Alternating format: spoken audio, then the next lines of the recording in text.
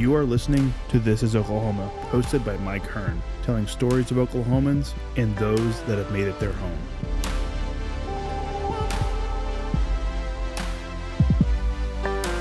What's going on, guys? Welcome back to another episode of This is Oklahoma. Mike Hearn here, your host, back with another episode.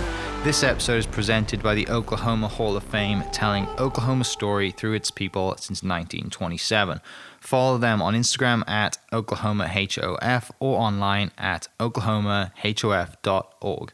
My guest today, wow, I'm super excited for this one. Been trying to get this episode for a while. Finally got a chance to sit down with him. My guest was inducted, funnily enough, he was inducted into the Hall of Fame back in 2017. An incredible entrepreneur in the hospitality industry, opening up over 500 restaurants in his 50-year career and continues to open up restaurants with his concepts now. Please welcome to the podcast, Mr. Hal Smith. Down in, we are in Norman, right? We're in Norman City Limits. Oklahoma. Down in Norman, Oklahoma with Mr. Hal Smith. If you don't know the name, you'll know a lot of his restaurants. I'm not going to name all of them because there's a lot, but I'm going to name some of them. Charleston's, Louis, Pub W, Hefner Grill, the Winston, Red Rock Canyon. So definitely check out the website, halsmith.com, and you can see a lot of the great foods locations that he has. I'm sure you've eaten at one without even knowing it. Really appreciate your time. Really looking forward to this and sharing your story. How did it start? I guess were you born and raised Oklahoman? Yeah, I grew up I was born in Ardmore, Oklahoma, and I grew up down there. My dad was the superintendent, manager of the lodge and cabins down there. It's a beautiful lake. And I was a young guy. I was 4, 5, 6, 7 years old during that time, and I had a chance to go to the lodge with him quite often. Yeah. And they had a real nice restaurant there. They had a nice bar there. And so I got a little flavor and I didn't even realize I enjoyed it so much.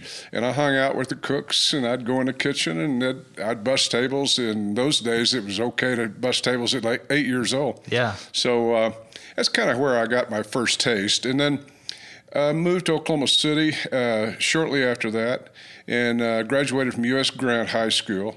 Met a lot of good people there, and then I came to OU, and I started in the restaurant business here in Norman. It was called a Cross the Street Restaurant. It was a hamburger joint serving onion rings. I think we were the largest Coors account in the state at that time, and had a lot of fun doing that. And I was in my mind, I wanted to be a lawyer, and okay. I had, with a couple of people that I knew that were lawyers, and I always had high respect for them.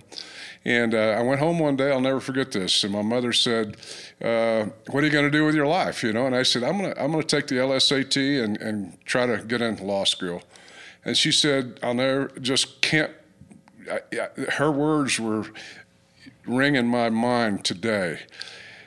She said, are you going to have fun being a lawyer? And I went, no, I don't know. I think a job is a job, and I'm not sure you're supposed to have fun working. She said, you better take another look. She goes, what do you really like to do? I said, well, I like school, and I really enjoy working in the restaurant that I'm in. And she said, why don't you give that a go? And I said, it's not a bad thought. And so that was 1971, right in the heart of Vietnam. I knew if I dropped out of school, I'd have to be drafted and go serve in my country. But I ran out of money basically, and I put myself through school basically. Okay. Bought my car, insurance, everything, and I dropped out of school to make money. And sure enough, I got my draft notice. Yeah. And I went down to take my physical, and I'd had asthma all through my childhood, and I flunked the physical. And good or bad, I was free to go to work, and I ended up working full-time in the restaurant business for a year or two. And then the guys who owned it across the street asked me to open up the Cross Timber Steakhouse. And that was here in Norman also. And that was a long, long time ago. But I opened up the first one. And I at that time, the hot concept was steak and ale. Okay. And it was in Oklahoma City, and there was 2 open in Oklahoma City. And I would take my girlfriend, to dinner there, and I kind of got some ideas, and I ended up hiring some of their cooks and some of their waiters, and some of the recipes came with them. And we opened up and great success. And then I moved to Amarillo, Texas, opened up number 2, and great success there too.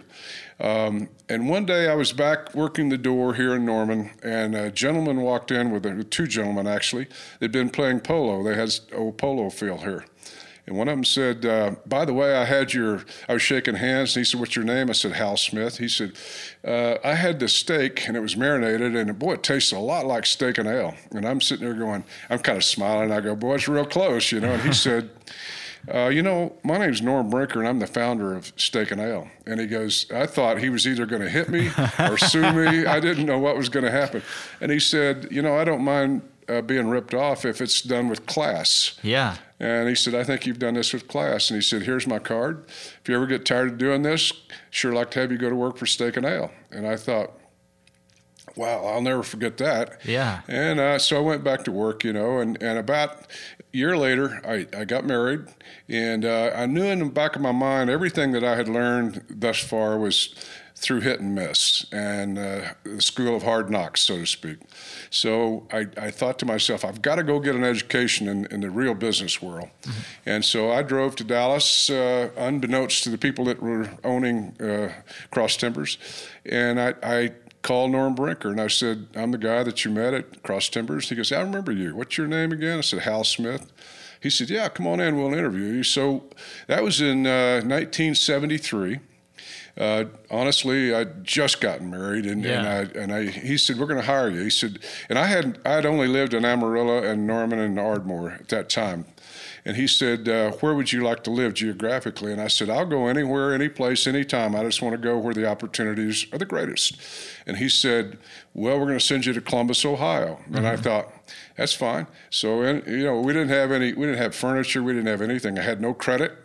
Moved to Columbus, Ohio. We bought some lawn chairs that we sat in, and then we got an air mattress that we blew up, and we slept there until we got credit. So I paid my dues, and I went through all the training that they had from bottom to top. And one day they came to me and said, we'd like for you to be a general manager of your first store here in Columbus. And I opened up a brand new store. A lot of fun, learned a lot, and didn't really look back too much. And I never dreamed what would happen after that. And it's been what I call the American dream, and quite a ride. Yeah. They said, we want you to move to Detroit, Michigan.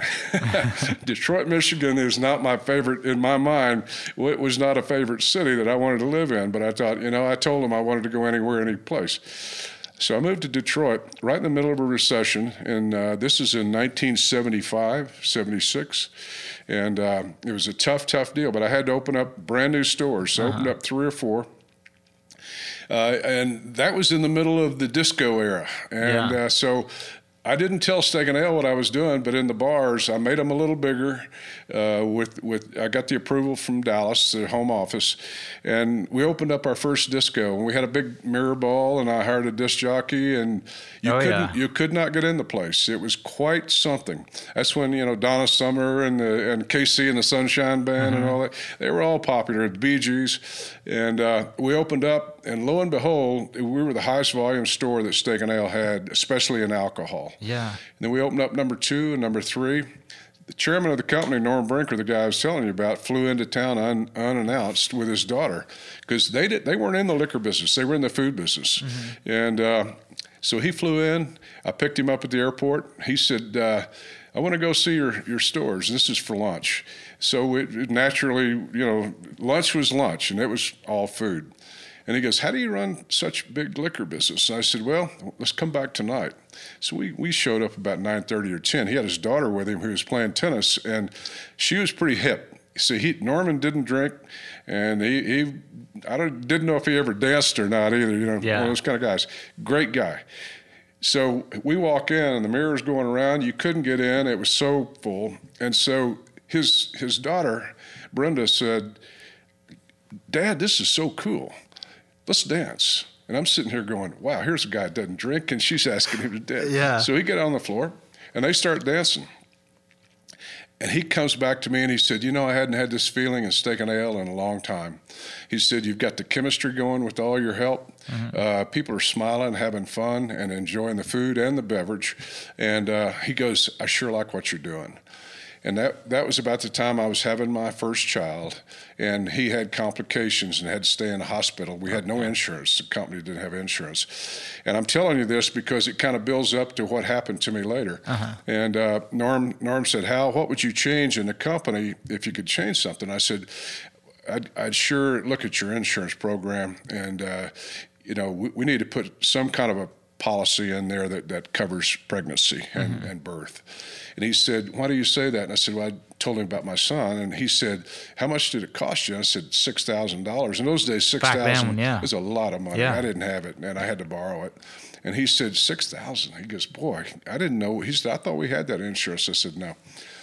He sent me a check for $6,000 and implemented the policy all in 1 week. And I thought, this is the kind of guy that I want to be. I want the integrity of this guy. And also enjoyed working for the company and for Norman.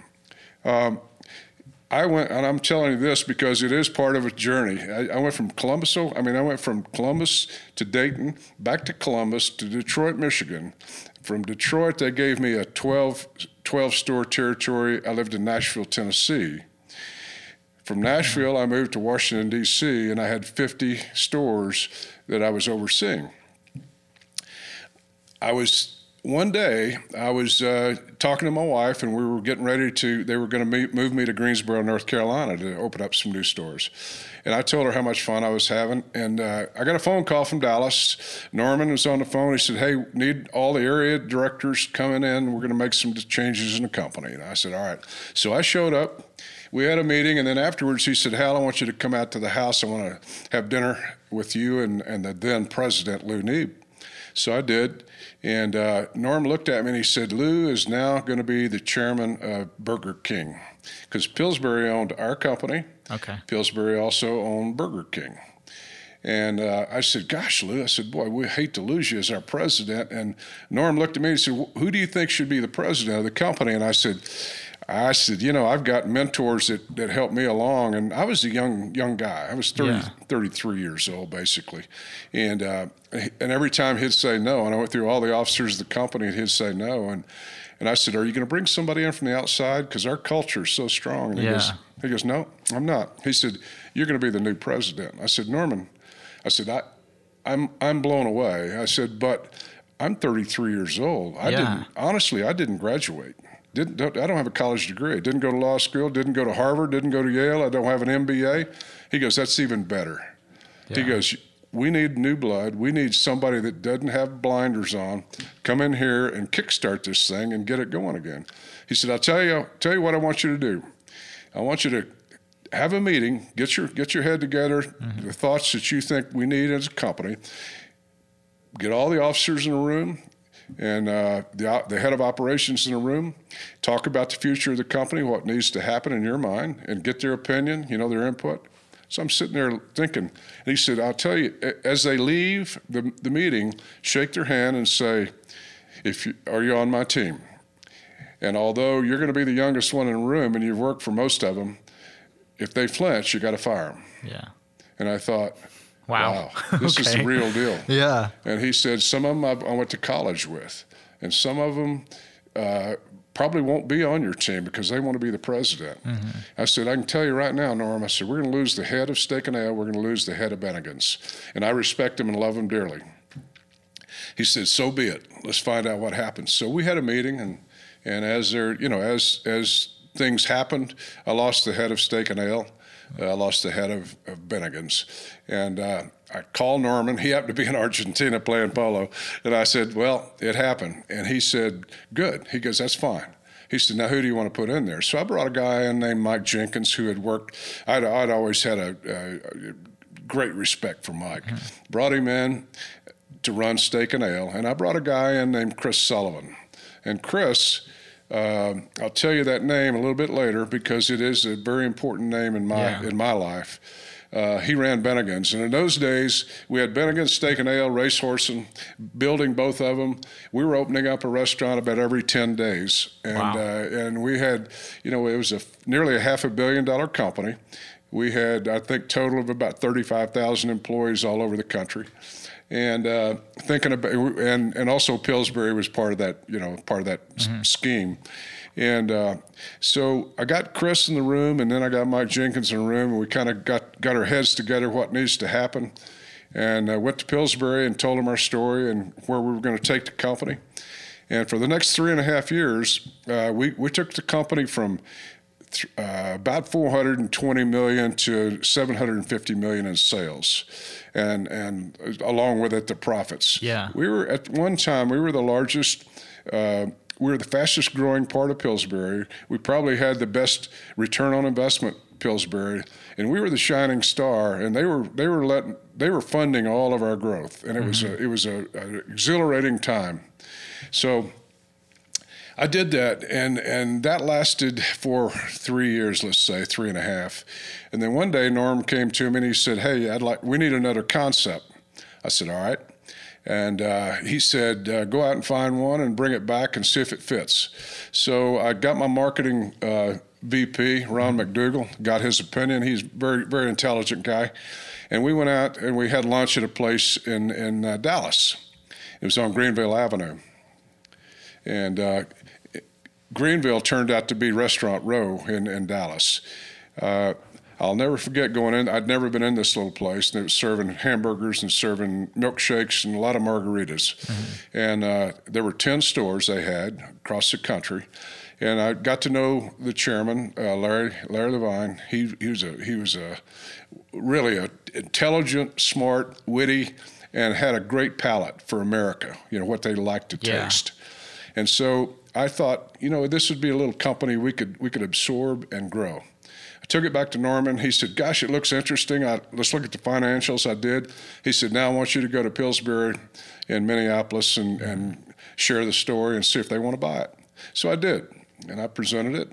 And Bill Spoor, who was the chairman of Pillsbury, said, "Hal, sounds like a neat deal, but right now we're trying to buy a Haagen-Dazs ice cream, and the multiple is we don't want to mess with the multiple on this thing. So if you can give us 6 months, we'll take another look at it." I said, I think Larry's in play now. I think this company's in play." He said, "Well, we can't do it right now." So about 30 days goes by, and all of a sudden the newspaper heading says this little company sells to Saga Corporation out in California. Yeah. Well, that little company was Chili's. Oh, you're kidding me. Norm Brinker came, he called me and he said, "Gosh, you were right." And I said, "Yeah." He said, "Give me the financials again." So we went through them. About 3 or 4 days goes by, and he came in and he said, let's have lunch today, or breakfast actually." So we had breakfast, and he said, "Hal, I've got great news, and I've got great news." And I went, "Okay, yeah, I'll take it." He said, "Well, the great news is you are the new chairman and CEO of what was called S&A Restaurant Corp. You're now in charge of you will be in charge of $1 billion company because they're going to roll Poppin' Fresh Pie shops into you. Also, when they buy Haagen-Dazs, they're going to roll Haagen-Dazs, the dip stores, into you. So it'll be $1 billion company, and you'll be the head guy." And he said, that'll probably be the most powerful job in the United States so far as full service restaurants. Right. And I was just beside myself. I said, "Wait a minute, Norman, where are you going?" Yeah. He goes, "The guy that owns Chili's, Larry Levine, had a week to make a decision to sign the dotted line. And I talked him into selling it to me, him, Norm Brinker. And I said, 'How much did you pay?' And he said, I told him I would take him public within a year. I'd give him X amount of shares. I didn't pay him anything up front. I don't think he did." Yeah. And he said, but he said, I promised him I would take him public. I said, "So we're not going to be working together?" He said, "No, now you're a Pillsbury guy. Yeah. Now you're the guy." And I had mixed emotions about that because I was 37 years old at that time. Yeah. And Pillsbury's a wonderful company. Golly, they treated me like a king. And but I was traveling all over the world, and I was honestly gone all the time. And I had 2 kids and a wife. And I went home one day. She was backing out of the garage, and she said, "I can't do this anymore. I've loved you for who you are, and you're not that guy anymore. You're all business." And I got to thinking about it, and I really did feel obligated to Pillsbury as much as I did to my family, which is wrong. And I said, if you'll give me a few months, I'll figure this out, and I don't want to lose you. I don't want to lose my kids. Yeah. So that few months went by. I got a phone call from Norm Brinker, and he said, "Are you having fun?" And I said, "Fun is not the word. I'm working hard and I enjoy it, but I'm not having fun." And he said, "I'll tell you what I'll do. I'll cut your salary in half if you'll come to work as president of Chili's." And he said, "But I'm not gonna entice you any more than that, and you have options and things." So versus me just jumping over there, I knew I had to leave Pillsbury. I just had to do it, knowing that I could go to Chili's, but I had another offer here in Oklahoma that I wanted to. It was a kind of start my own business kind of a thing. So I left the most powerful job, and I ended up going to Chili's as president. It was a wonderful experience. Norman and I became very close in our relationship. And along the way, I was making, good money, had some good options, and I'd been there quite a while, and we had developed and started rolling out Chili's. I got a phone call from a guy in Louisville, Kentucky, and he said, "We need somebody to come in and turn around this company." And I'll tell you what I was making at Chili. I was making about $200,000 a year, and that was a lot of money for anybody, but for me especially. And I had a car and a few things like that. This guy called and said, "We need a turnaround, somebody to help turn around this company." And it was a Mexican food concept called Chi-Chi's. I said, "Not interested. I'm happy where I am. I'm in Dallas." And I said, "I think my wife would kick my rear end if I told her we were going to move again." And he said, "Well, I'll call you back next week. Think about it." So I thought, I'm just going to mess with this guy a little bit. So he called, and I said, "Here's the deal." I said, "I've got to be able to make $1 million a year, and a new car every 2 years, and options, a couple of 100,000 options." And I just throw stuff throwing it out there whatever. He goes, "Okay, it's yours." And I went, "Holy moly!" And I said, "Look, I've got to go talk to the boss." Yeah. And she's home. Yeah. So I go. I'll never forget this. I go in and I talk. I said, "Sandy." She goes, "Okay, you've got that look in your eye. What's the deal?" And I told her, and I said, "It will require us to move out of Dallas and me, leave Chili's and go to Chi-Chi's." And she said, "Well, what are they going to pay you?" And I said, "Well, I'm going to have the ability to make close to $1 million." She goes, "Is there a Neiman Marcus there?" Yes. So off we went to there, and took about 3.5 years to turn the company and to really being profitable. I had a phone call from Jack in the Box out of West Coast. Mm-hmm. They wanted to buy us. We ended up selling. And I worked as chairman of Chi-Chi's, and I was on the board of directors of Jack in the Box, mm-hmm. and it was great. But I knew, and I told them, I said, "Look, I'll probably be here a year, maybe a year and a half, and then I want to start my own company." Yeah. So that time went by. I moved back to Norman, and in the process, I got a phone call from Chris Sullivan, the guy that ran Bennigan's. When I left, he was already gone. He was opening up Chili's as a franchisee. Chili's bought him out. Mm-hmm. Then he started his own company. It was called Outback Steakhouse. He called me and he said, "Once you be my franchisee, I'll give you 5 states. Mm-hmm. You can build 20 stores or whatever." And I said, "Chris, it sounds good." So I flew down there to look at the concept, loved it, came back here. I got Hank Kraft, who is my partner, Mike Rogers, who's another partner, and David Brockman, who's my CFO and partner. We're all 4 founders of Hal Smith Restaurants. Hank had already opened up one Charleston's and very successful. Mm-hmm. But we started building, another fellow named Don Elliott came on board from Chili's, and he helped, he and another guy named, I throw this out because they were very key, Jeff Austin, helped roll Outback out, and we opened up 19 stores in 3.5 years. Chris knocked on my door one day, and he said, we're ready to buy you out, and it was a $42 million deal. Of course, I had investors and I had banks. I had to pay everybody off, but it still left a nice nest egg for us to grow Charleston's. And you mentioned some of them a while ago. Yeah. And I'll run this off. I have to have a cheat sheet because there's just too many. Yeah. We have 17 Charleston's, 6 Red Rocks, 4 Mahoganies, 3 Upper Crust, 3 Neighborhood Jams, 1 Hefner Grill, 1 Mama Roja, and that's all under Hank Kraft. Okay. And then the next person is another little culture, Brandon Kistler, and he runs the garage. There are 19 of those. Pub W5, Winston's, there's 1. Notorious Pie, there's 1. And that's Brandon's culture. Another culture is Brent Kennedy. Brent Kennedy has all the Louis, and we have 14 Louis. We have 1 El Huevo, and so Brent has 15 restaurants, and that's another culture.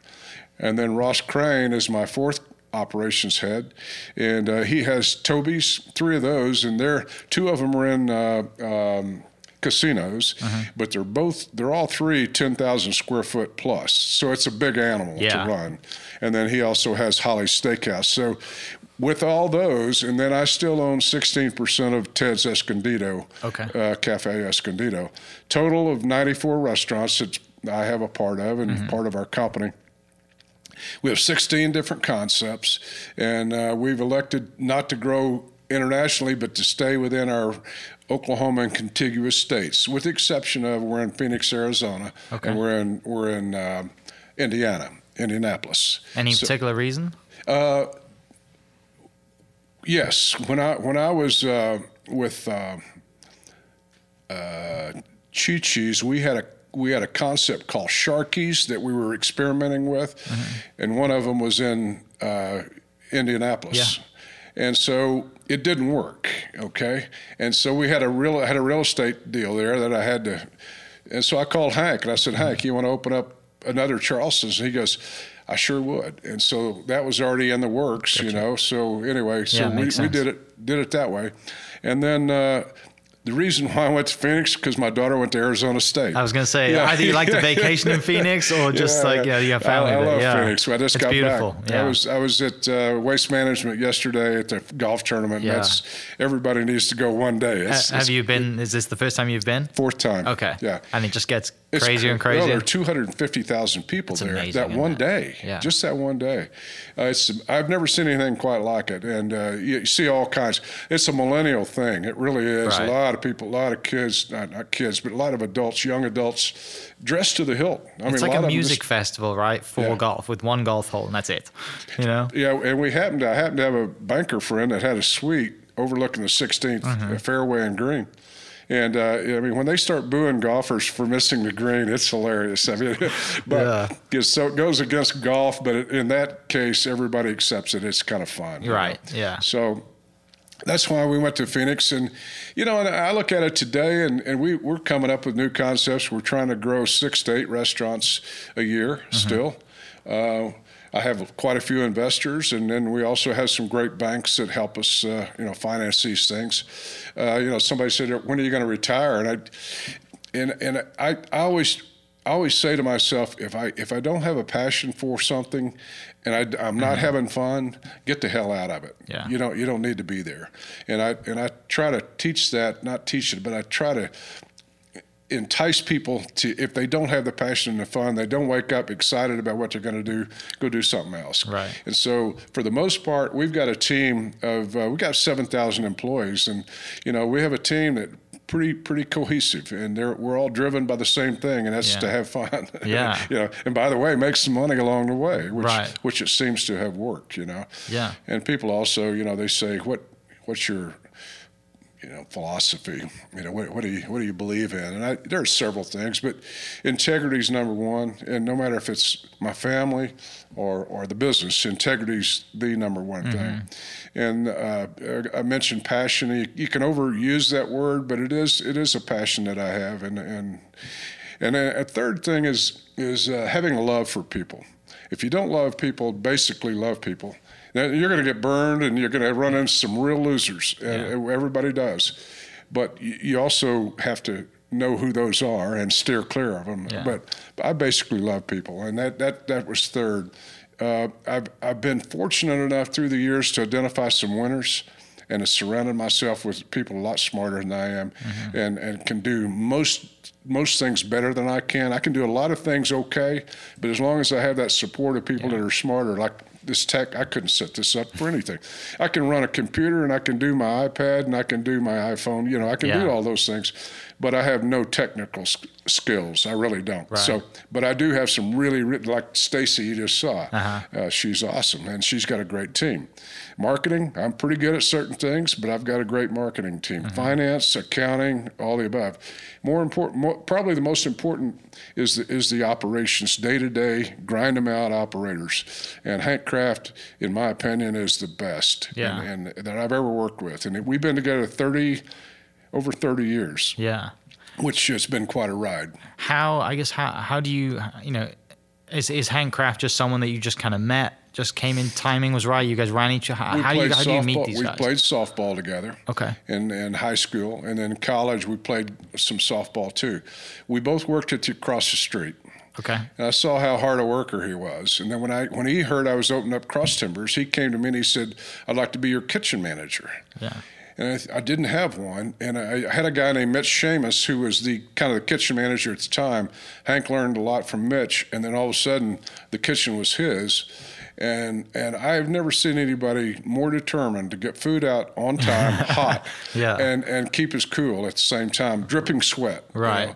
And I thought, he's going to be, I want him on my team, and I want to be on his team. Yeah. And it's worked that way for a long, long time. And, there was a period of time where he opened up another concept and we weren't together. But later on, when I became president of Steak and Ale, he came on as new concept development, and he was head of that. And so we've been working together for a long time. That's really cool. And it's a brotherly thing. I'm 1 year older, but Hank and I are, we kind of same size, same love, have great families, and we get along great. So, and then David Brockman, when I started here, he was in Louisville. And that's how I met him. Okay. His wife was my assistant for 6 years or so, as long as I was there. And I got to know David, and we'd go out and have lunch, and he became CFO of a company, and we became real close. And then when I moved out here, he called me and he said, "How would you like to have Vicky as your assistant and me as your CFO? You get 2 in 1." And I said, "Come on out." Yeah. And I told him, I said, "I'll give you a percentage of every store we open up," not knowing we'd have 94 now, yeah. But he did, and thank goodness he did, because he's been the guy that he's the glue. Operators kind of have a tendency to get out there a little bit. Not necessarily Hank, but a lot of us do, including me. And David has that vision of keeping people together. And if you want to do something, he'll tell you the pitfalls, not squelch the deal, but he'll tell you what you need to think about if you're going to do that. And so the legal side of it, he wears a lot of hats. So I'm bringing him up, and Hank, and of course Mike Rogers is head of all procurement and all pretty much the kitchen design for all of Hank's things. He's been around the block for a long time. So, and he came out of the Houston's group a long time ago. So he had a good training ground. George Beale founded Houston's, and Mike's been super. So the four of us, we might disagree, but we all really, really respect each other and have a brotherly love for each other. It's pretty special. Yeah. And if people ask me what is the key, there certain things you learn in life, and you kind of grow up and go, "Why didn't I think of that before?" But procrastination is the worst word in business. And if you have to if it's a decision that needs to be made or something that has to be accomplished, do it ASAP. Because if you don't, the stress of everything piling up, of those kinds of things, and procrastination, I learned a long time ago, if it's to be done, do it and get it over with. And that's one thing. The other one is, I mentioned a while ago, is delegation to winners. You can't delegate to losers. You delegate to winners. And then you step back. I asked Norm Brinker one time, I said, what's your key to developing people? He goes, well, first of all, you have to identify who the winners are. Yeah. And you do the interview process 3 or 4 times. Really make sure, as much as you can, test them, psychological testing, and we know what they're all about. And then he said, it's like a racehorse. He said, once you find the right thoroughbred, you train. The day comes, you put them on the track. You don't get in front of them. You get behind them. And if they kind of hit the rail, you pat them on the butt a little bit, get them back out here.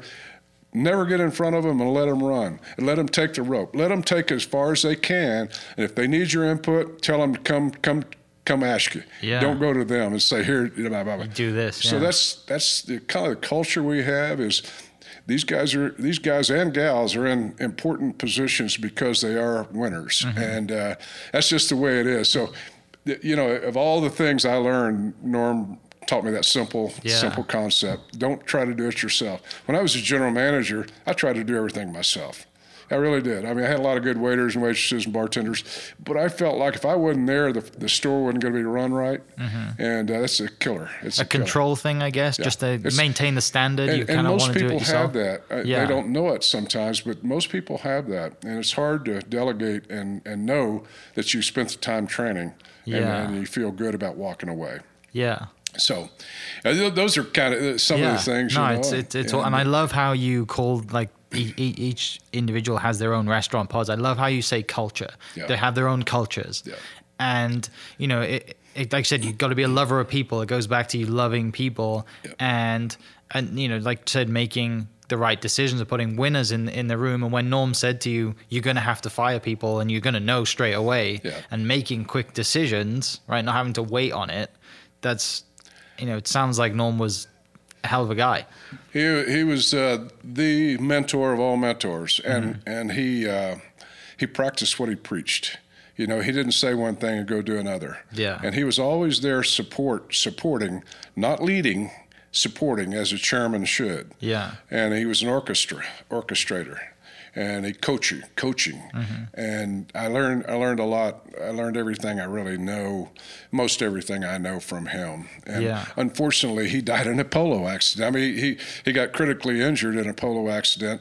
Was in a coma for quite a while. Came out, and he lived a few years, and we would still have lunch together and everything. And we kept in contact. And he'd call me 6 o'clock in the morning, which was his standard, and he'd go, how's it going, Hal? How's it going, Hal? And I'll never forget those moments. So whenever you have somebody like that that's a teacher and believes in you as a young guy, I mean, 33 years old, that's real young. Yeah. Especially if I didn't have a college degree. I mean, it still kind of baffles me a little bit. But it all worked, and the ride has been tremendous. It's been wonderful. I wouldn't change a whole lot, through the years. I still have that, as Norm said, don't ever lose that glimmer in your eye, and that's the passion part of it, And you said, you're always in the restaurant from a really young age, busting tables, whatever it is, from, age 8. Was it initially a love for food, or was it initially a love for business and the hustle and bustle of how things come together? It's a combination. Yeah. It really is. I'm a foodie. Yeah. I know I have a good palate. I really do for American. I don't have an exotic palate. Right. But I kind of know what Middle America and America is all about. And I like the food side of it. I also like the alcohol side of it because the flair and the mixing of the drinks. And now that we have upper crust and neighborhood gin, the coffee side of it is really fun to watch too. Those kids back there making the lattes and everything else they make. And so that part of it has always enamored me. The people side of it, I didn't realize at the time what it all meant. Right. But to see a team all of a sudden gel and a concept work, and the second when you open up, wow, it does work. Yeah. Then it's kind of like when Norman called me to ask me if I wanted to come over to Chili's, one of the things he said, we need to instill the culture that we built, Steak and Ale, instill it with the culture that Chili's has, because they had a great culture too. Together, it really was a wonderful thing to see. Right. I look back and I go, wow. He said, I just want to see if it works. And it did. Yeah. So, I think about life. I think about what would have happened if I hadn't chosen this direction. And I can honestly say that I made the right choice. Yeah. Without hesitation. The hours are really, really difficult. And especially back in those days, you'd work 70, 80 hours a week and never think anything of it. Yeah. It's not, you can't do that anymore. And especially the younger generation coming up, they think of lifestyles more than, how much money am I going to make? I want to be able to go enjoy myself, which I think is cool. Yeah. I never really thought that as a real young entrepreneur, but the now generation, and you say millennials, you can say whatever you want. It's a tough generation because their standards. I mean, they have learned a lot more than I learned at their age. A lot more, and and they know what they're capable of. Now, some of them aren't willing to put in the effort. I got to say, that's every generation. Yeah, it's every generation. But the ones that do are the best. They are the best I've ever seen. They're so brilliant and so with it. And that's why I'm trying to surround myself, like Norman did, with a lot of young people that bring a different view to the table. Keep if it I fresh. don't, they'll leave me in the dust. Yeah. Be fresh, be with it. And we've got a couple other things on the drawing board. We're working on now. My daughter Tracy is my son was one of the co-founders of the Garage. Okay. And there are 19 of those. I love it there. And he and Brandon Kistler, who I mentioned is the operator, they were both the brains and the guts of the Garage, and it's worked out wonderfully. And then my daughter Tracy I guess she has it in her blood too, because she just opened up the first franchised operation of Organic Squeeze. Okay. Organic Squeeze out of Nichols Hills, and that group, Whitney McClendon and Robert Rhodes are kind of the cohesive behind the first one. And then Tracy's opened up one here in Norman, and if this works, she's going to open up quite a few of them, I think. So it's all in the family. We kept everything in the family, and I love it. I know that they're working hard out there, and they're supporting their own family, Who's the best cook out of the family? My son. Yeah? Without a doubt. He's a real gift. He really, he loves to cook, and no matter if it's on a grill or comes up with, he's an Asian, he loves the Asian food and the Asian flair, and so he's always, doing the spicy Szechuan, chicken and stuff. It's so good. Tracy's got her own. She's more of not a dessert, but she's more health conscious. Okay. And by the way, I have a sweet tooth. How that goes together. It's kind of the way I am, really. And my wife, with all the restaurants we have, we very seldom cook. Right. We're out eating every night. Yeah. And I try to go to different restaurants, and I try to, I go as a customer, not as president or chairman or whatever. I try to look at it as you would or anybody else walking in, and in so doing, I learn a lot. Instead of going in and trying to pick it apart, I try to find the good things that are happening and the people that are really excited about being a waiter or a bartender, and talk to them and find out why they're happy and why they're liking what they're doing. Right. So I still have I look at sales every day for all 94 stores. And I look at the profit and loss statement we do it every 4 weeks. We put out a profit and loss statement and a balance sheet every 4 weeks for every restaurant. Yeah. And if you're an investor and we're making money, you get a check every 4 weeks. Instead of waiting until the quarter or waiting until the end of the year, it's instant gratification if it works. And most of them work real well. So that's kind of the way we do it. And we've been able to attract some great investors along the way. Yeah. And most people that are in it don't know a thing about restaurants except they know when it's good and when it's not good. Right. And that's fine with me because they'll tell me, it was great or it wasn't. And it's kind of the way we learn.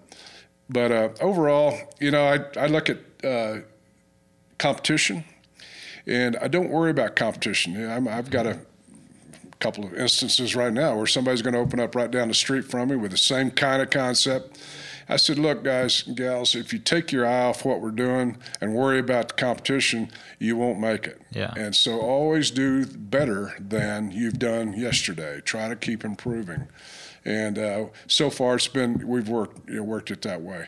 But there's a lot of competition out there. I tell you, the big hurdles, not hurdles, but the challenges, is the workforce, the availability of labor, and with all the competition and the change of attitude toward hours. They won't work more than 40 hours or 45. Yeah. Then you have to hire more people. And the quality, I don't know if it's out there for all the people that's required for our industry. Yeah. So that's probably the biggest hurdle. A challenge now, too, is so many people want delivery. They want their food delivered to their door, or they want to have the ability to pick it up without inconvenience. Yeah. They want it convenient now, blah. And that's what we're working on right now. You DoorDash and Uber Eats and all, there's a myriad of things. We're finally figuring it out, and I would say before the next couple of years are over, I'd say 20 to 25% of our business will be either delivery or takeout. Wow. We already have some stores that are nudging that 18, 17%, and I don't see it going away. I really don't. So, good or bad, it's kind of what's happening out there.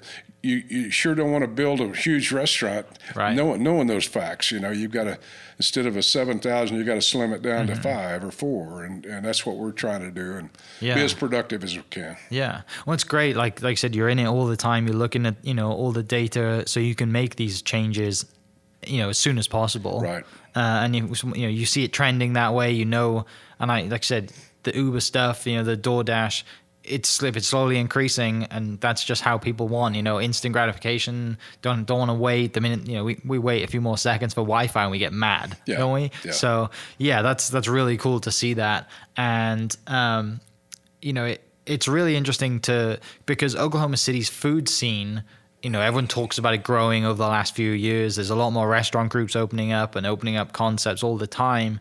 And you've been in this space for a very long time, and like I said, there's always competition coming, regardless of what industry you're in. It's and I really like that you focused on Oklahoma and the surrounding states, because in the positions that you were in growing up and in your leadership roles and all the stuff that you've learned, you could have gone Starbucks style, right, and Howard Schultz style, and just gone, we want a store in every country, every city, and kind of do it that way. Yeah. I've been there, done that. Yeah. With Chili's, we were international. I mean, Australia, England, we were all over.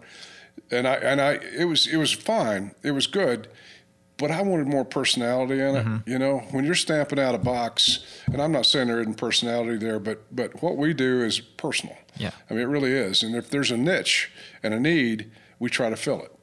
And sometimes we have 2 or 3 of our own restaurants right next to each other, but they all do different things, and they appeal to different day parts. They appeal to different people. Yeah. So that was our choice, and we did it that way, and it's worked so far. And I appreciate that insight, because it's definitely a choice, that you have to make. Some people say, I'm just going to open up one and be fine, and they are. I could never do that. Right. I could not. I feel like if you're not growing, you're going backwards, and sometimes if you look at one restaurant and you grow year to year, improve, that's growth. It's more sales, more consistency, profits, that kind of thing. Or you add on the restaurant because you're doing so much business. A couple of sayings along the way that stick in my head. One said, "If you're not the lead dog, the view never changes." I like that. And I thought, that kind of fits. Yeah, that's pretty true. What was another one? Another one was a team is where uncommon people achieve No, where common people achieve uncommon goals. Yeah. And the team is kind of what it's all about, all the way top to bottom. And attitudes in the restaurant start with myself and the founders, and all of us exhibiting what we feel deep down, and that's really has worked. Yeah. And you mentioned, it's harder now to find labor, right, for people busting tables and stuff like that. But that's the first people and first faces that people come into contact with your restaurant. Yep. So those people have to be to the level that you want them to be, right? Because you've been through that. You need to have that smiling, greeting face and help you however way you can. How is dealing with that? Having people who they don't want to work more than 40 hours a week. It's a tough job being on your feet all the time. Normally what happens is you hire younger people for the front door. For the host or the hostess. And they're there because someday they're going to be old enough to serve a drink and be a waiter or a bartender. And so you get some pretty sharp people at the front door. That's the first and last impression people get. Yeah. So far, we've been very fortunate in that. And also we train. And by the time you get through the training, you don't want to go to another job because you've been trained, and you're making pretty good money. Bussers are there because normally they want to be a waiter. So it's kind of a progression. Once they're a waiter or waitress, and they're successful. I've got a gal here in Norman at Charleston that's been with us nearly 20 years, waiting tables, still waits tables. Yeah. And she raised 3 or 4 kids during that whole process, and I've got a lot of people like that. We don't have, if you look at the industry standard, our managers, once they get into management and they become a general manager, we don't lose them. Yeah. Very seldom do we lose them. And normally it's just through attrition. They had, health problems or whatever. But we really have been able to keep the stability for by and large, for all the managers. And I'm talking about general manager level. It's our job, though, to spot the winners and the losers. And if they're not going to make it, you got to let them know up front they just don't have what it takes. And if they are, some of our best hires, most of our best hires are internal. We'll see somebody that's really, really good waiter or a really, really good bartender, and we go talk to them about have you thought about what you're going to do after college, or even now if they're out of college. And we just had one guy that he's a teacher, and he just came to me one day and he said, I don't want to teach anymore. I'd sure like to go to work. And so we're putting him to work, and those kind of things. And that's you keep your eye out for the people that are, are going to succeed no matter what they do. And it goes back to, the people, loving people and proving that, the stats don't lie. You prove that people love to work here. You have a great culture. And, it goes back to the days when, you're in Detroit and, your son's in the hospital and you're having some difficulties and you've got to pay for everything yourself. Yeah. And, what Norm did for you that day, that speaks to everything, like I said, everything that you do from there on. Yeah. You always treat people with great respect, whatever they need. And, that kind of gives you the culture you have. It's exactly right. And it all started with Norm Brinker and kind of his style. And I asked him point blank when I got to the corporate office. I said, "Golly," I said, in our restaurants and corporate office, you've got all these young people that you trust." And he goes, "Damn right." He goes, "Those are the people that'll push our company to the top." And he said, "Don't ever be afraid to hire people that are younger than you are and smarter than you are." And I've really had that attitude. And when I say love people, I truly do. I truly have that passion in my love in my heart for people in general. Yeah. All you have to do is turn on the TV and see what's happening in the world. And if we don't have a lot of people with that sparkle or that loving, it's not going to work. Yeah. So it's sometimes demoralizing a little bit because you go, "Golly, what are they thinking?" Yeah. And then you see the new virus coming across. It's scary. It really is scary. But one of my philosophies is don't worry about the things you don't have any control over. Think about them, be concerned, what can I do to help, blah, blah, blah. But in the end, you can't let it stack up. And there's a book that I read. I love to read, and there's several books along the way when I was a lot younger. This guy named Stephen Covey. He was a professor out of out of Brigham Young. Okay. He was a Mormon, had about 9 kids, wonderful man. He used to come give his speech and presentation and teach us about the whole person and how to be a better leader. And his book he wrote several, but the one that was most impactful to me were the 7 Habits of a Highly Effective Person. And to read that over and over we all did, it really is ingrained on the 7 habits that you really have to have. Yeah. And then that was one guy. And then Ken Blanchard in those days had the 1 Minute Manager, and that was kind of a neat twist on things. And I read that, and it was good. A couple other guys, wrote books. There was a guy, I can't remember his first name, but last name Nonkens, and he was a German fellow, and the name of his book was something like "Get the Monkey Off Your Back." Uh-huh. And it was so true what he was telling us. He came and gave a presentation. He said, how many people have people walking in their office anytime and spilling their problems to you? Yeah. Wanting you to make the decision how to solve it. He said, get them out of there. He said, listen, say, now then, I want to hear what your decision is going to be. Here's my input. Right. Go make your decision. Don't ever let that monkey on your back. That was that book. And so, you read all these things, and I just got through reading one, what was it called? Shut Up and Listen. Yeah. And that's a good book. That's a real good book. The guy owns the Houston Rockets. And he did it. That was a well-written book, and it also very, very timely. A teaching of Stephen Covey was also seek first before being understood. Okay. And it's simple, but if you're trying to get your point across and you don't understand the other person's point of view, it doesn't work. Yeah. So he said, sit back, listen, understand the other person before you want them to understand you. Uh-huh.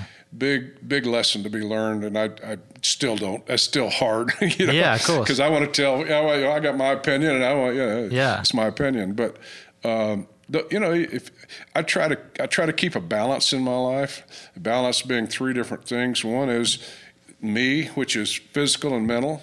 And read, and I do the stock market. I keep my mind going every day. Try to do it as much as I can. Yeah.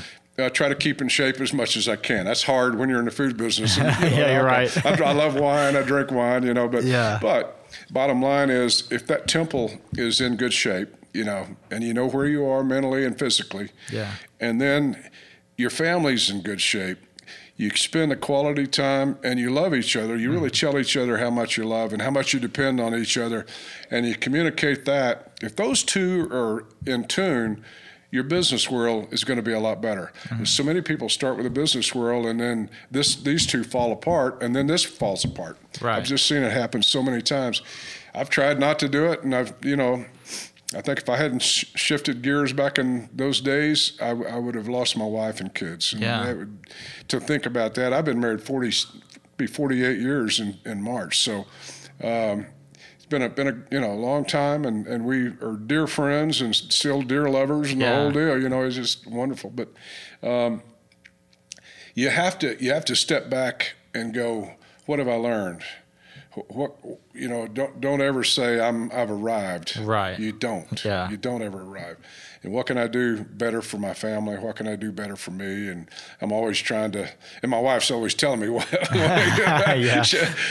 she's got this thing pegged pretty good, and she's always saying, "Hey, wait a minute, get back over here. You're getting too far out there," which I like. I like somebody with a different slant on life, and she is so.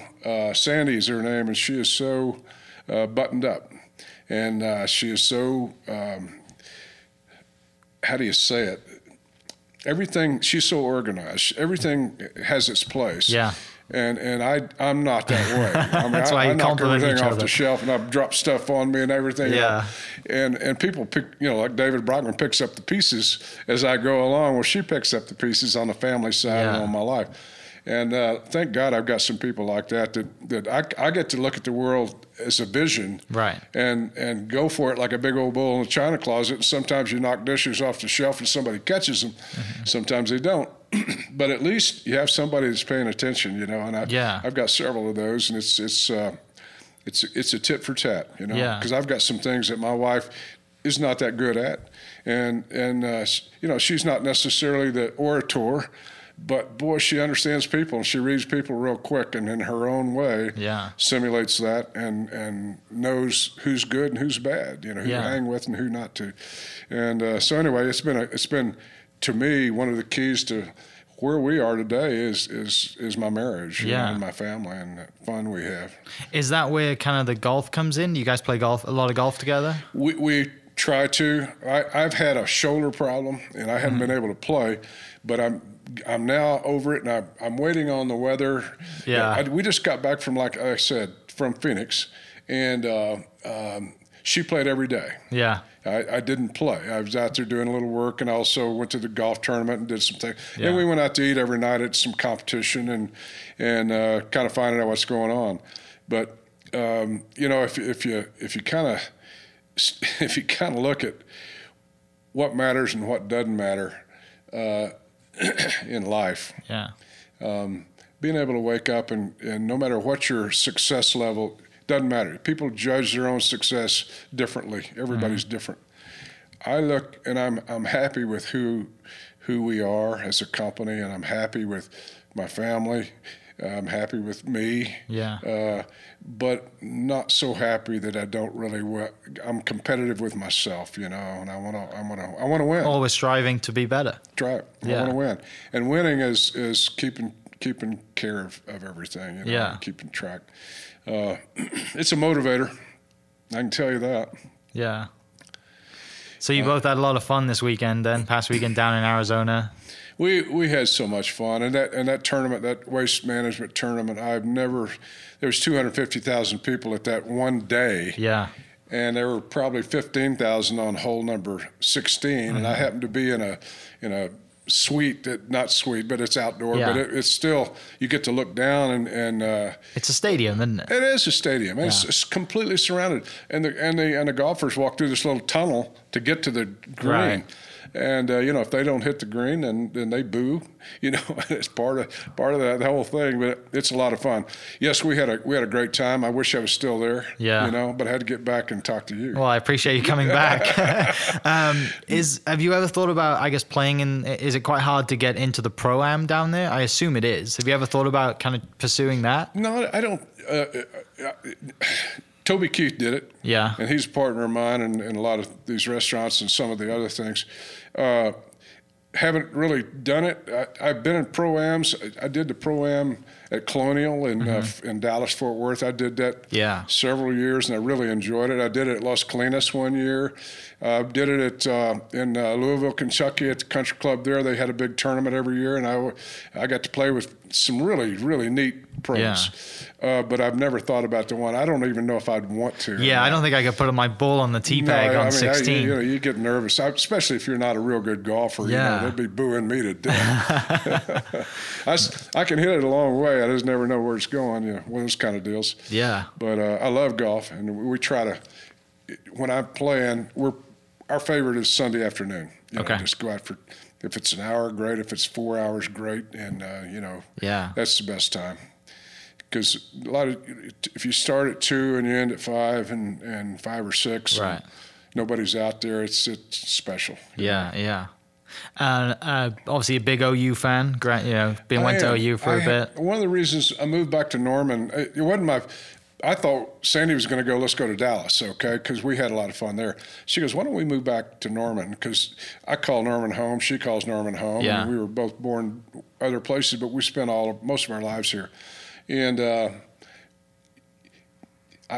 minute I got back, I tried to become part of the university. Mm-hmm. And we give time, we give food, we give money, and we're big supporters of the athletics. I've gotten to know Bob Stoops real well, Lincoln Riley real well, Lon Kruger, Sonny Galloway when he was here, Kelvin Sampson. and Joe Castiglione, of all of them, he's been so nice and such a great breath of fresh air for a university like Oklahoma. He's made some wonderful hires, and I've been lucky enough, fortunate enough to meet these people as they came on board. Yeah. Joe would set me up, and I'll tell you right now, Bob Stoops is a big investor of ours. And his sidekick, Matty McMillan, is a big investor, and a lot of them are. I don't think they would mind me saying that because it's been fruitful. It's been successful. But I have really enjoyed being part of the university, and I was given an award not too long ago by Lincoln Riley, and it was called the Seed Sower. Okay. And it's the guy, I don't know if you've ever been on the campus, but it's a guy throwing seeds to plant the crop. Yeah. And they got a huge bronze statue of him on there. Well, they gave me a bronze statue about that big, and it caught me off guard. And as my contribution, they said, for your contribution to the university, and I brought some real tears to my eyes, you know. But I've loved OU since I was a little kid because my father would take me to the ball games down in Dallas. We'd go to Texas OU when I was a little bitty boy, 5 years old, 6 years old. We'd ride the train down there and go to the game and get on the train and ride back. And those were wonderful days. So I never lost that love. It's kind of like soccer for you, I'm sure. I don't know if you're a big soccer fan. Yeah. Growing up, it's life back in the UK for sure. Yeah. Yeah. And once it's there in your blood, it is. I still, and some of my friends will boo me on this one, but I'm a big fan of OSU. Yeah. We gave a substantial contribution to their hotel and restaurant school, and Mike Gundy and I have become friends. He's a great guy. Mm-hmm. And then Mike Holder stopped by and introduced himself. He's the athletic director. So, and an investor. I mean, Mike's an investor. So all of it's worked out, and I root for OSU as long as they're not playing OU. I'm a big OSU fan. Yeah. And Texas, I'm not going to say too much. I keep that. But I mean, they've especially recently with golf. OSU won a couple of years ago, and then OU won. A couple of years before that. It's great to have that golfing history as well in the state. Especially you have Matt Wolff, you have Hovland, Quade Cummings is coming up from OU. Abraham Anser, who graduated from OU, is doing very, very well. As a golfer myself, it's great to see that, isn't it? And great to see them. We had a great golfer here too that was on the national championship, Anthony Kim. Yeah. And he and I have become friends, good friends. I used to play poker with him. I used to do some things, and then I was going to be an investor in one of his projects, and that didn't happen. Yeah. But still might. But that was a loss to the golf world that he dropped out of golf because he could have been, he knows it too. Could have been but he got hurt, got injured, and couldn't play much. And, but you're right. OSU was the main golf school for years and years and years, and they still have a good team, most times. And then OU, same way. OSU used to be the basketball king. I mean, for years, and wrestling. Yeah, they still are wrestling. I mean, they're top of the world. OU gymnastics. There's not many people beat OU in gymnastics. Yeah. And so people forget about those sports, but we do win national championships. Tennis, we won a national championship a couple of years ago. So, but anyway, it's been a lot of fun. I keep up with all the OU doings, Yeah. Do you still go to OU Texas every year? No. About 5 years ago, I realized I'd been 30-something times, and my wife. We have a little cabin at Lake Texoma, which is halfway in between. So we installed a TV. We get in the pool, heat the pool, get in the hot tub or whatever it is. TV drops down, and we're right there. Best place to see it. It's awesome. I don't have to worry about traffic or anything else. So that's what we do every year. That's great. And normally it's pretty good weather, and we play golf, on the other days. But going down there is fun, and it was a ritual, a habit, I guess, a ritual. And then all of a sudden I woke up and I went, it's not as fun as it used to be. You got old or something. Stuck in traffic and all the rest of it, more of a hassle than especially 11 o'clock game on Saturday after a Friday night party. Yeah. It's not fun. It's a sore head, isn't it? You're sitting there in 100-degree weather, sweating, Yeah. Quit being fun. Awesome. Well, this has been fantastic. I can't thank you enough for just the time, the stories that you have. I'm sure you have a lot more, and hopefully one day we'll get to those as well. I noticed you were inducted into the Oklahoma Hall of Fame. I was. That was the thrill. Yeah. When they called me and told me that I was being nominated, and it wasn't a for sure thing, and that was enough for me that I'd be considered. And then when I found out, Lee Allen Smith called me and said, "You're in." And Lee Allen and I have been friends for, 50 years. Yeah. And he's the number one fundraiser in Oklahoma, at least in my opinion. And when that all happened, and then Barry Switzer introduced me, and I got to share a little of my story and my background of Oklahoma and my love for Oklahoma.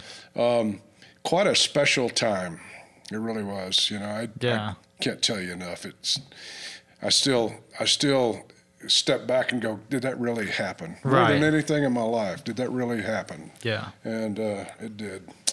So anyway. Yeah, just from growing up in Ardmore and coming all this way, and now, like I said, you make that list, and doesn't get any better. It's impressive, and I'm excited to see the growth that's coming. Like the kids' new concepts that are opening up, right? All these things. Hopefully one day I'll get to taste some of the food that your son cooks, because if he's the best one, then I got to try some of that. I'll put you on my list for being a taste tester. I would love to do that. Yeah, sign me up. We do a lot of that, and I need people that are. Excuse my tear. I teared up a little bit. We have a lot of people that come in for. I'm going over and tasting hamburgers tomorrow at El Huevo, which is our Mexican / American, and going over there for a taste test tomorrow. But I always try to get people that are unrelated to the restaurant industry that give me their true feedback. Yeah. So if you're ever available, I would love that. I'll send you an invite and you can come in. That'd be great. Because that's some of the fun times, getting it ready, getting it to the point that we know it's going to work and ship it out. Yeah. Well, like I said, I can't thank you enough for your time. Excited to see what's coming. You've done so much, but I'm sure you have so much that you plan to do and so much more that you want to do. Yeah. I'm sure there's golf trips that you want to go on and places you want to play. So really thanks for your time. And I'll post, everyone listening, I'll post all the links below and links to Hal's website. Is there anything, I guess, that you would say to any young person that's wanting to get into the industry? What would be the best thing for them now? The best thing is, don't be afraid to work. I mean, you've got to pay the price to be successful. And a lot of people don't do that. They think it's going to happen overnight. Mm-hmm. They look at me and go, "Wow!" And I'm saying 50 years. It's been in the making for 50 years. And so I try to say, yes, you can accomplish. Yes, you can be whatever you want to be, but it will take a lot of hard work, a lot of determination, a lot of ups and downs, and that's the main thing. It's not a rose in the sky. It's not a cherry pie. It's real life, And but if you do have that passion, you do have that love, and you do learn, you can be whatever you want to be in this business, You really can. And there's always, what's happening now, and how much time you have, but what's happening now is health. So many of these young people especially are really working out a lot more than the older generation did, and eating better, trying to eat better. And it's like Organic Squeeze. That, and then I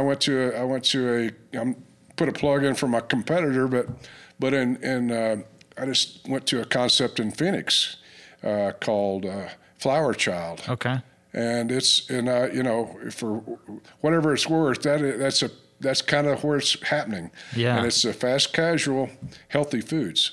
And I ate 4 or 5 different items: tomato toast, and I could name them all. Yeah. Cauliflower, curry. So anyway. That is happening out there, and if people are wanting to get into a new segment, it's pretty new. It really is not overbuilt, and if you do it right, it can be successful. And to that point, we've had kind of like the increase of plant-based food, right, and vegan diets, and all these other vegan diets or whatever it is. So I'm sure that for you as a research point is great to look into that new market, and there's obviously a lot of opportunity there as well. Yeah, there really, really are, and it's changing every day. It is, and this plant-based is real. Yeah, I thought it was a fad at first, and now it's not. All you have to do is look at Beyond Meat, and see what their stock's doing. It's gone crazy. And there's a real need out there. There's a real niche out there. It hadn't gone as crazy as Tesla. Yeah, right. Yeah, true. Wow. Yeah. That's been a surprise. Yeah. Not really. I own a Tesla. It's the best car I've ever had. I love American cars, but if you're going to go something other than American, that's electric is pretty special. Yeah. It really is. Is there anyone, I guess, like Norm was such an inspiration and such a mentor of yours. Where else do you look for inspiration and mentorship? You said you read every day, and that reminded me of Warren Buffett reads every day, and he's always doing that. Is there anyone else you really kind of look to? At my age, it's different. Yeah.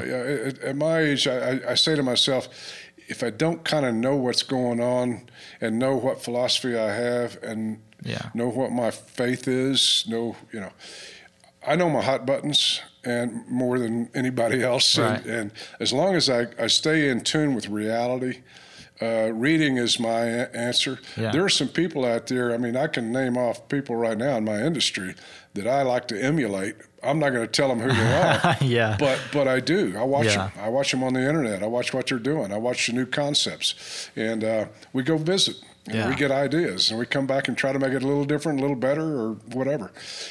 So I can name off some names that are not necessarily mentors, but are, in my book, top of the class. Yeah. And there are 4 guys that I have right now that I watch everything they do. Yeah. That's kind of how I grow and how I get better. I also have 2 or 3 buddies that we grew up in the industry together, Chris Sullivan being one, that from time to time we'll hook up or get on the phone and how do you see the world today? And they always come at it a little differently than I do, but truthfully, that's what their take is, and that's always inspirational. Know that they're still clicking, they're still working it, and we're all about the same age and still at it.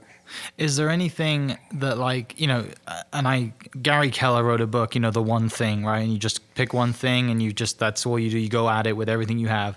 And that's kind of what you've done with the restaurant industry. Is there anything that just piques your interest that you got into, or you just happy to just do that one thing and stick to restaurants? Other than restaurants? Yeah. Anything that just sparks? I would have loved to have been a professional athlete. Yeah. I played football, basketball, golf, whatever. I ran track, and I always thought, the reality was I wasn't near good enough to do it. And and thank God. The other thing I love to sing. Okay. And play a guitar. All right. And I've got 2 guitars in my office, and people aren't around. I pick them up and play. And I at parties, they'll ask me to sing a couple of songs, and I do Roy Orbison, the Rolling Stones, and all that kind of, that genre. Yeah. And that's fun, So if I could have been, professional singer, it would have been. And I watched Toby. Toby's Toby, and there's nobody like him. But I watch him, and I know him pretty well. And I go, golly, I see the good things, and then all of a sudden I realize he's got to get on a plane every dadgum week and go sing somewhere, same songs, over and over. I don't know if I could do it, but he's really good at it. I got to give it to him. Plus, he's made a hell of a living. People love him. So those are the 2 things. So far as going to work and 9-to-5 job, that's not me. Would you go on stage with him if he asked you to? Yeah. Yeah, and play? I would. Yeah, play the guitar for him? I would. I'm afraid he might. He's gonna. Hopefully he hears this one day. He's smarter than that. Yeah. But we sang Pretty Woman together one time at a restaurant, and I also got a chance to sing with Vince Gill one time at a party. Yeah. Pretty Woman, and Roy Orbison's got a high voice, and I have a tendency to be a higher voice. Okay. And Toby looked at me like, where is that coming from? Where is that coming from? And so did, as a matter of fact, Vince Gill said something to me, and he goes, I should have known better. And to get this, I wanted an auction, the DVD with Vince Gill. So he said, what do you want to sing? Thinking I'm going to say a Vince Gill song. I said, Pretty Woman. He went, here we go, So we started singing. Afterwards, he said, I should have known better than bringing an Okie up here to sing. He goes, everybody in Oklahoma can sing, So, but it's been a lot of fun. That's There's fantastic. David Brockman right there. He's my partner. That's awesome. But anyway, those are the 2 things, And Would I? Yeah, that'd be fun. Do you try to go to a lot of live music shows? I do. I'm going to the Eagles down in Dallas in March. I just went to, I was going to see Miranda Lambert in Phoenix. I didn't get a chance to do it. But I go to a lot of concerts. Yeah. You know, I've seen a lot of country and western too. I saw George Strait the other night. That was in Las Vegas, and he's special. Yeah. He has 60 number one songs, and he sang a lot of them. Right. I got to see Michael Jackson when he was alive. I had a chance to see the Beatles, and I didn't take it. I should have. Looking back, I didn't think the Beatles were going to be anything. Yeah. And but I saw Elvis Presley. Mm-hmm. That was in 1971. And it's a funny story on that one. I was working short time. I worked for Coca-Cola. Okay. I was in their training program, going to be a manager of a Coke plant. Yeah. Because a friend of mine, Steve Brown, his dad would own the Coke plant. So I had a uniform, green pants, green striped shirt, Coca-Cola. So I was back home visiting my mother and dad, and I'm sitting there watching TV. So Elvis Presley's playing at the fairgrounds in the 10,000 square foot stadium. And I went, boy, I'd like to see him. And I thought, I'm going to try something. So I put on my Coke uniform, and I got a brown sweater. Yeah. And I put it underneath my arm, and I knocked on the door, delivery door in the back, and I'm ringing the doorbell, and this guy opens up. He goes, yeah, can I help you? And I go, Coca-Cola, I just got a phone call, and I'm supposed to fix your Coke machine. I'm lying, I thought, wow, this might work. And he goes, yeah, come on in. Well, he was busy, so I just walked right through the kitchen, went to the bathroom, put on a brown sweater over my Coca-Cola shirt, found a folding chair right outside the kitchen, carried it down the hallway, put it at the top of the stairs, and sat there and watched Elvis Presley. He had a white jumpsuit, real big man. Oh, yeah. In those days, he was way overweight. Still sounded good, and the women are still screaming, and all that. But that was a thrill. Yeah, I like live shows. Yeah. So I know before we started recording, you mentioned Tom Jones. Yeah. Did you ever see Tom Jones sing? No, I never did. No? I was in Vegas working for a while, and Tom played his there, residency, and I never got a chance. I wish I had a. Doggone it. Yeah. I did see Celine Dion the other year. Yeah. And she was great. But Tom Jones, I've always liked his music, and he had the girls screaming. He was the ladies' man, right? Oh, yeah. Yeah. No doubt about it. You've had a lot of talent come out of Wales. Yeah, there's some talent. Yeah, some actors and a lot of singers. Where's the guy that's got the heavy beard? Not heavy beard, but you can tell if it grew out a lot, it would really be heavy, isn't it? Golly. I'm trying to think. I don't know if he's from Wales. Is he an actor? No, he's from Ireland. Who is that? I can see him right now. He was just on TV at a talk show. He was on the Ellen DeGeneres show. I can't remember his name. If I heard it, I'd say yes. But anyway, thinking he was from Wales. He's got a pretty heavy accent, though. Shirley Bassey was from Wales. She's a singer. Really? Shirley Bassey, yeah, she's a singer. I never knew that. I thought she was an American. Huh. And then, the internet's telling me that Roald Dahl was one as well. Who? Roald Dahl. I guess he's the writer, Roald Dahl. Yeah. He was Welsh. People I didn't even know were Welsh, right? Catherine Zeta-Jones, Anthony Hopkins. Was he from Wales? Another Welsh one, yeah. One of the greatest actors ever. Very, very good. It's and now you have me talking about Oklahoma. Well, there you go. Right. Not that I'm on that list. American citizen? I am. Yeah. I married my beautiful wife here. She grew up here, and she actually worked for Outback. Okay. She went to Norman. She went to OU for a year and worked down at one of the stores down there. So it would have been 2012, 2013, maybe. 12 and 13. Yeah, maybe. Yeah, I'd already sold them. Yeah. Yeah. She was down there. I think I sold them in 94, probably 98, something like that. Yeah. Is for you, what's next? What's? Well, for me, keep on keeping on and cultivating someone to step in my place and really take it and run with it. And I've already had people been grooming people to do it. Yeah. I don't do any more than I want to now. Honestly, I've got a home in Phoenix and a place in Colorado, Lake Texoma, and here. and we like to have our time and get away, and a lot of times just Sandy and I get away, because it's get away from the hustle and bustle. But what's next is I just like what I'm doing, and I like it even more now that I've got people that if I'm here, great. If I'm not, no big deal. Yeah. And that's a good feeling. Yeah. I was gone 5 days. Nobody even knew I was gone. Yeah. And this, quite honestly, this office is not conducive to an open air office. It's a lot different, but it's going to take me a little while to get used to. Yeah. You've been in here, since 2 or 3 weeks, right? Hasn't been long. Yeah. We don't have any pictures. We don't have any decor or anything yet. I'm still waiting on my desk, so. Yeah. But when you get through, I'll take you and show you where my office is. It's pretty cool. I mean, it's beautiful, but it's not open, And I kind of I'm going to have to make a point to go around and visit all the offices every week. Just make a tour. How y'all doing? That kind of thing. I had a girl Mandy stopped by a while ago, and she said, "I don't see you anymore," and because I used to walk by her office every day and say hello and without that, I've got to make an effort to keep it going. Yeah.